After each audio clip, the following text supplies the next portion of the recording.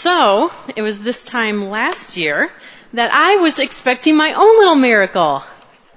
I was as pregnant could get, and I was due 3 days after Christmas. And my friends and family were actively on baby watch. They were excessively texting me, leaving comments on my Facebook page admitting that they were stalking it to see if this baby had arrived. And I was full on in hiding mode. I wasn't even hibernating or nesting. I was hiding. I was vowing to myself I could not tell one more person, yes, I'm fine. No, I'm not having contractions yet. Yes, I will let you know when they start.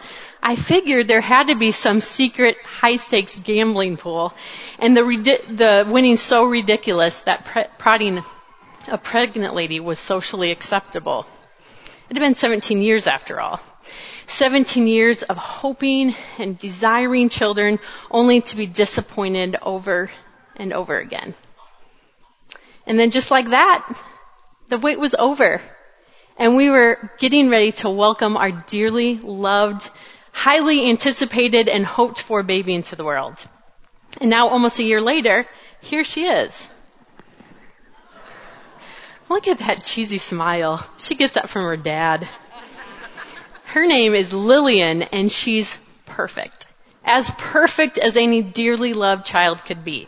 Do you recognize her? She is one of those tri-pie babies that got you to buy lots of pie this Thanksgiving, as if you needed an incentive. There is something so sweet when the long anticipated happens. Isn't that the magic of the Christmas season? Isn't that why we secretly watch all those lame Hallmark movies? Isn't that why you drug yourself out of bed today or drug the person sitting next to you out of bed? We want to find hope. We want to be inspired. Maybe we want to escape from our present reality. Or maybe we just want to know if this Jesus thing is real. Did you know he had the most peculiar story of birth? It's really quite strange. It happened a long time ago with a girl named Mary, and she was pledged to marry a man named Joseph. And then she gets visited by an angel. And so let's pick up the story from the Bible. It's in the Gospel of Luke, and the words will be on screen, and I will read it to you. In the 6th month of Elizabeth's pregnancy, Elizabeth is Mary's relative, who also like me was pregnant in her old age, and she gave birth to a great prophet named John the Baptist. In the 6th month of Elizabeth's pregnancy, God sent the angel Gabriel to Nazareth, a town in Galilee, to a virgin pledged to be married to a man, Joseph, a descendant of David. The virgin's name was Mary. The angel went to her and said, "Greetings, you who are highly favored. The Lord is with you." Mary was greatly troubled at his words and wondered what kind of greeting this might be. But the angel said to her, "Do not be afraid, Mary, for you have found favor with God. You will conceive and give birth to a son, and you are to call him Jesus. He will be great, and you will be called the Son of the Most High. The Lord will give him his throne of his father David, and he will reign over Jacob's descendants forever. His kingdom will never end." "How will this be?" Mary asked the angel, "since I'm a virgin?"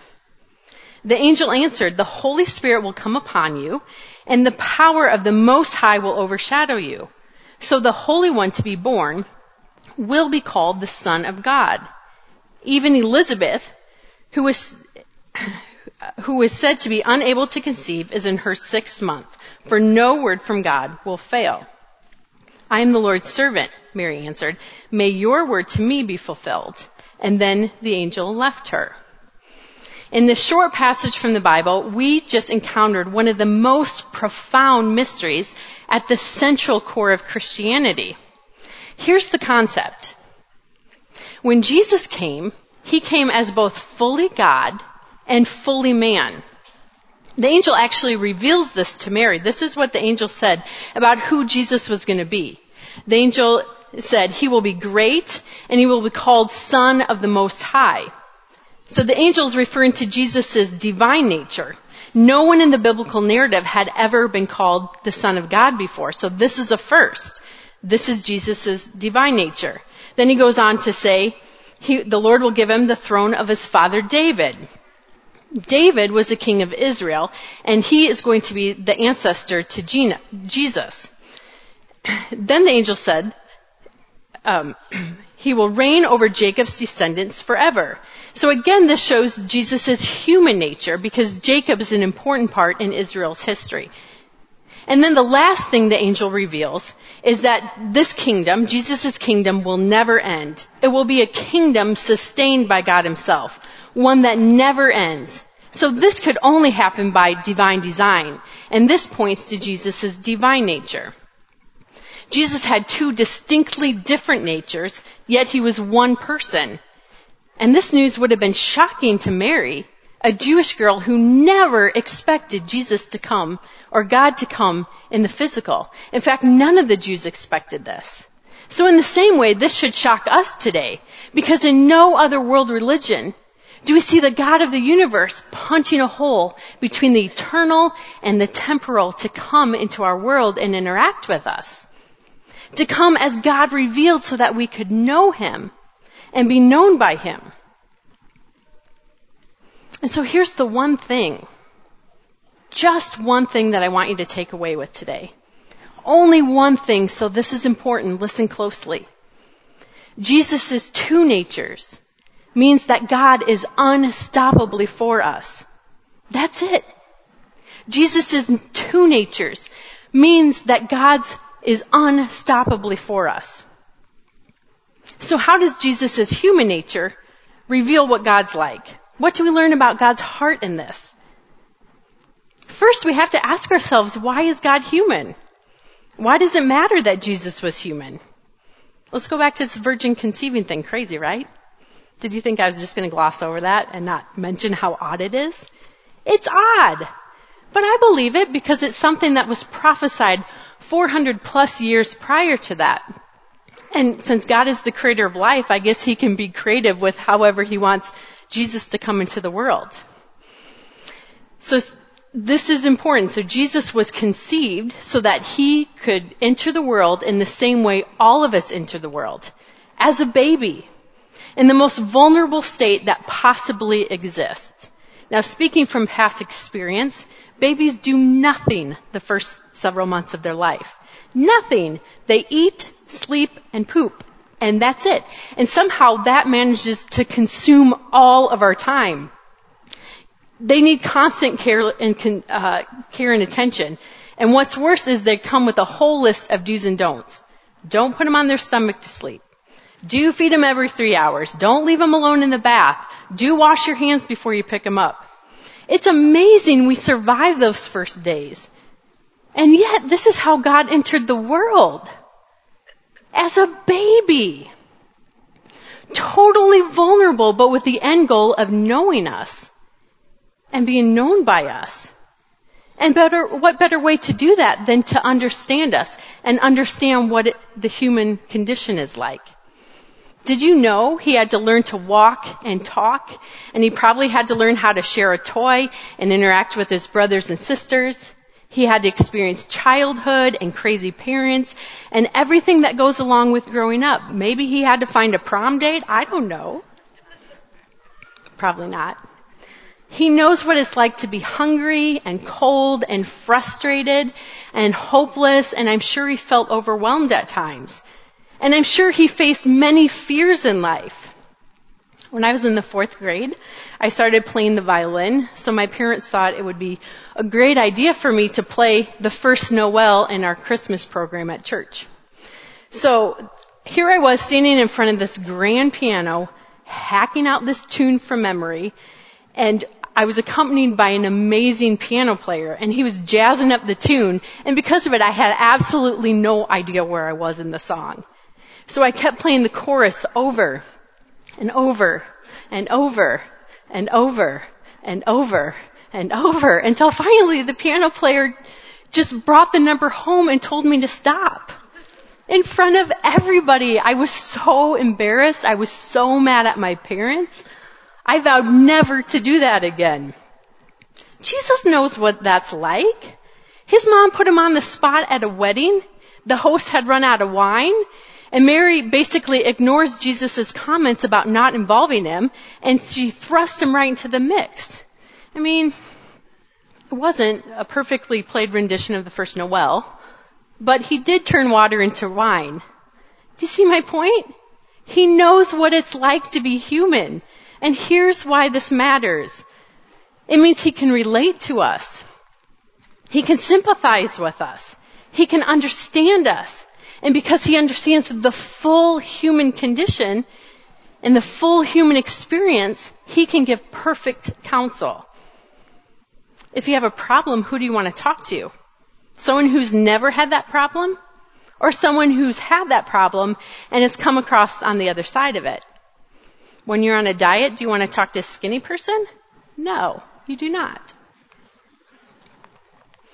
The writer of Hebrews tells us why Jesus did this. This is what he said.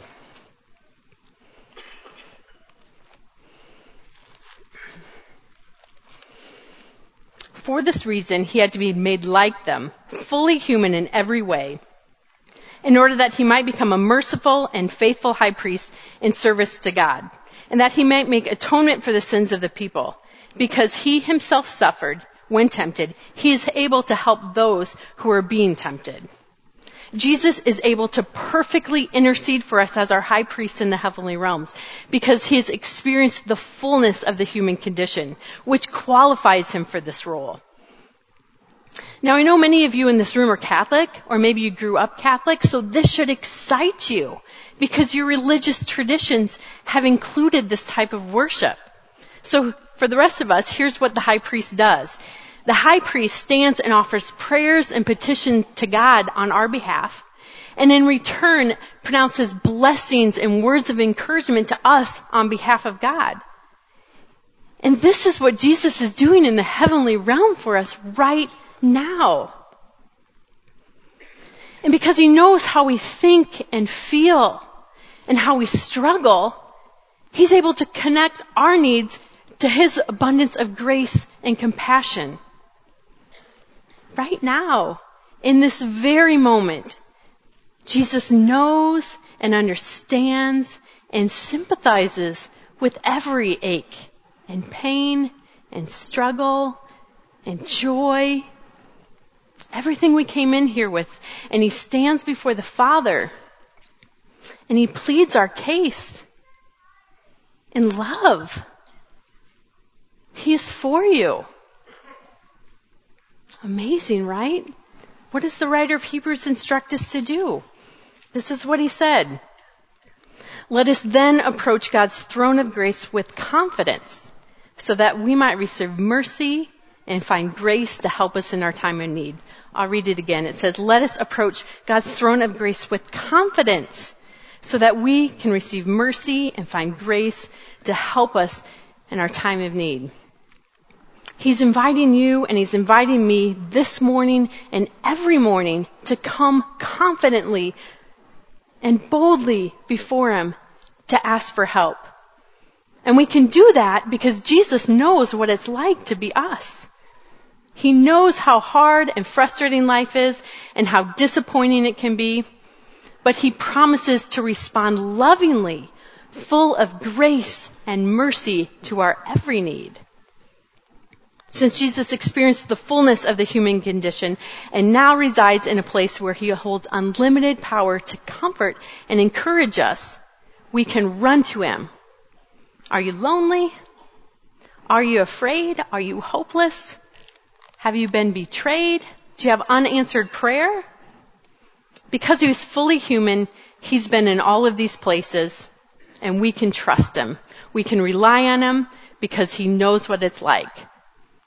But also, because he's fully God, he holds the infinite power to comfort, strengthen us, and bring us through the pain. And he will.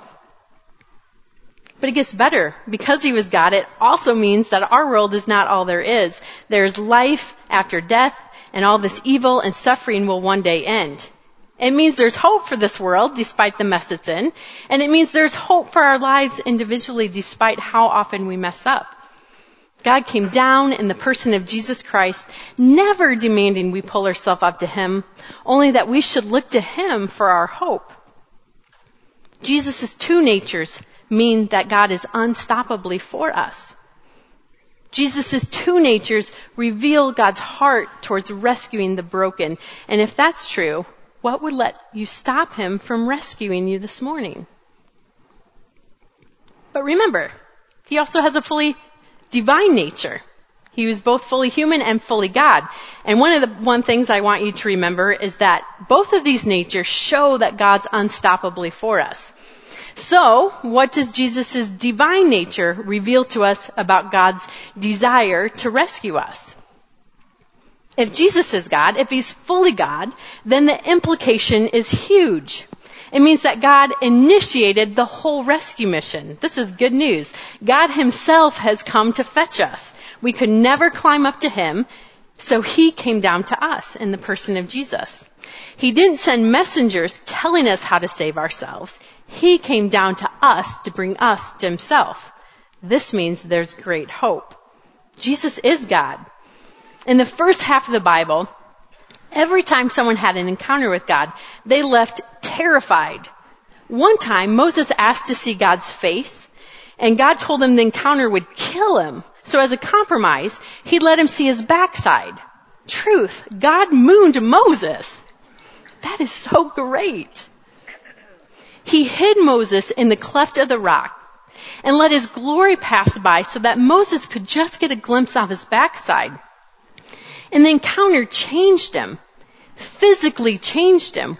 When Moses came down from the mountainside, his face glowed. That's like some Stranger Things stuff right there. For a long time, Moses had to wear a veil covering his face because every time the Israelites looked on him, they were so freaked out. Seeing God face to face was terrifying. No one wanted to experience it. Growing up, my friend's house had this awesome popcorn ceiling, but it had glitter in it.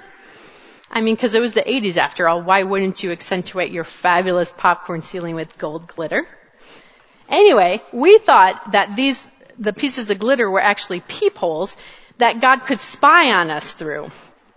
What a sobering thought for a 7 or 8-year-old. It's silly to think about now, but isn't that about as much credit as we give God?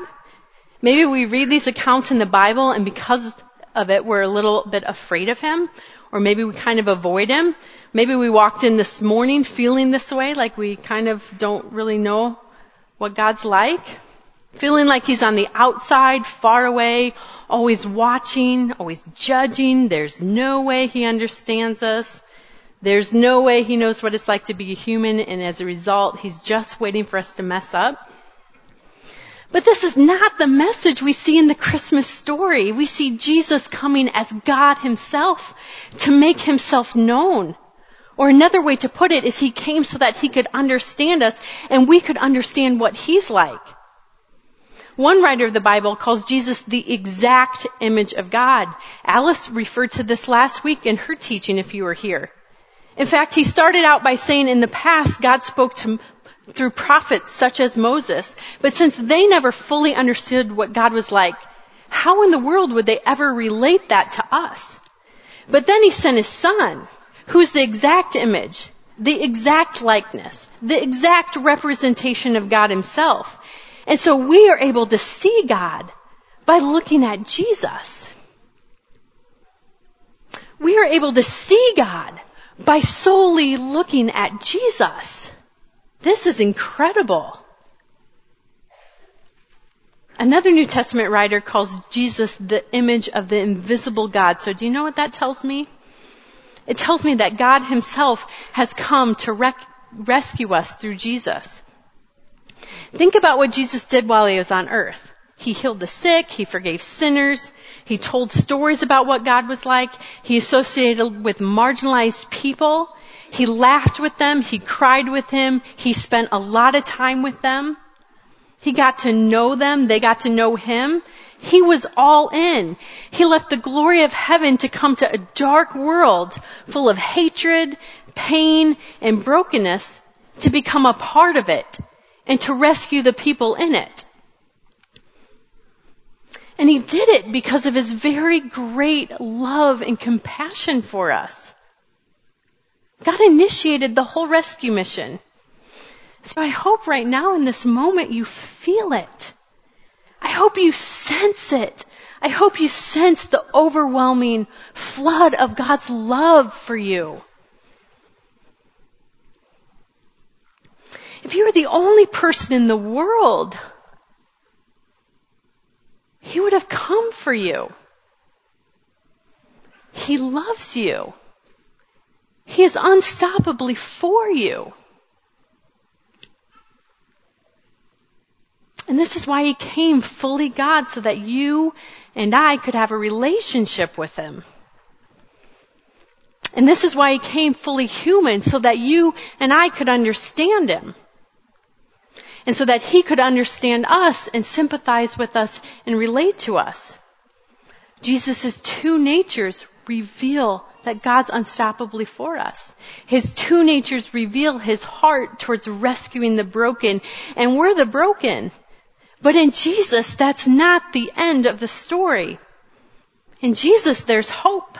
Hope for our lives and hope for our world. Now Bradley and Alex are going to come and provide some space for you just to listen to whatever God may be speaking to your heart this morning. He's inviting you and me into a deeper relationship with Him. And He's offering to be your friend and your Savior. What do you need this morning? Do you need someone to listen, to show compassion to you, to understand you? Jesus is there for you. Do you need someone to rescue you, to forgive you, to show you what God's like? Jesus can do all of those things for you. He is there for you. Jesus' two natures reveal that God is unstoppably for you. So as they sing, will you open your heart to Him?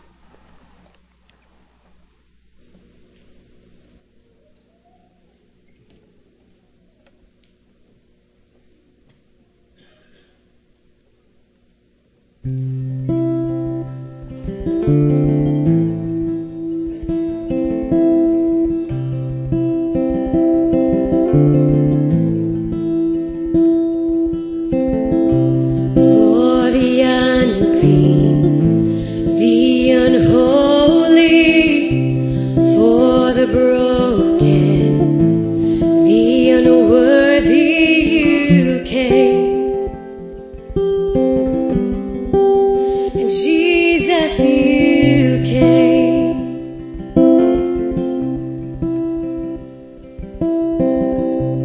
For the wounded, for the hurting, for the lost and for the lonely, you came. And Jesus, you came. And oh, come all ye faithful, bow before our Savior. Come, let us adore the one who came for us. And glory in the highest, praise the name of Jesus. Our King has come.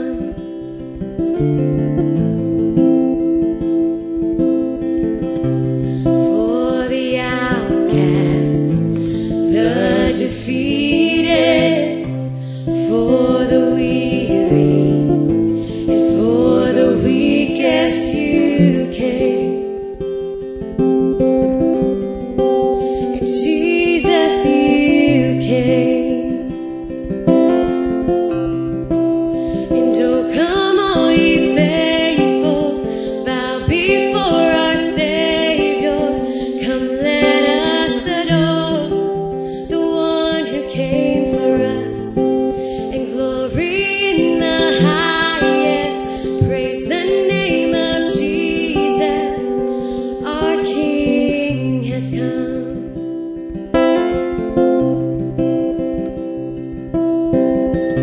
And oh, come, let us adore Him, for He alone is worthy. And our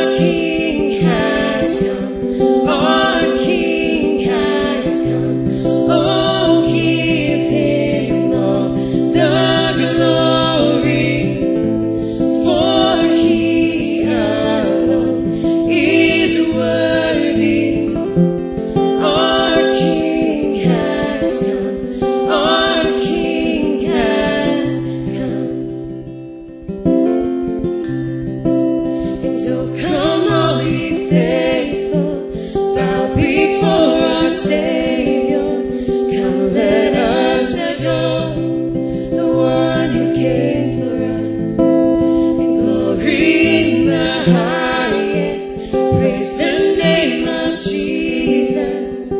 Our King has come. Our King has come. Our King has come. Will you pray with me? Father, you came. You came for us so we could understand and see what you're like by looking at Jesus. What a beautiful picture of who you are and your heart for the lost and the broken. God, thanks for rescuing us, for revealing yourself to us in the person of Jesus. God, what should our response be but to wholly love and adore you? Thank you for your goodness and your grace and your compassion that is new every morning. God, we're going to spend some time praising you for who you are. We hope that this blesses you, Father. We pray this in Jesus' beautiful and glorious name. Amen.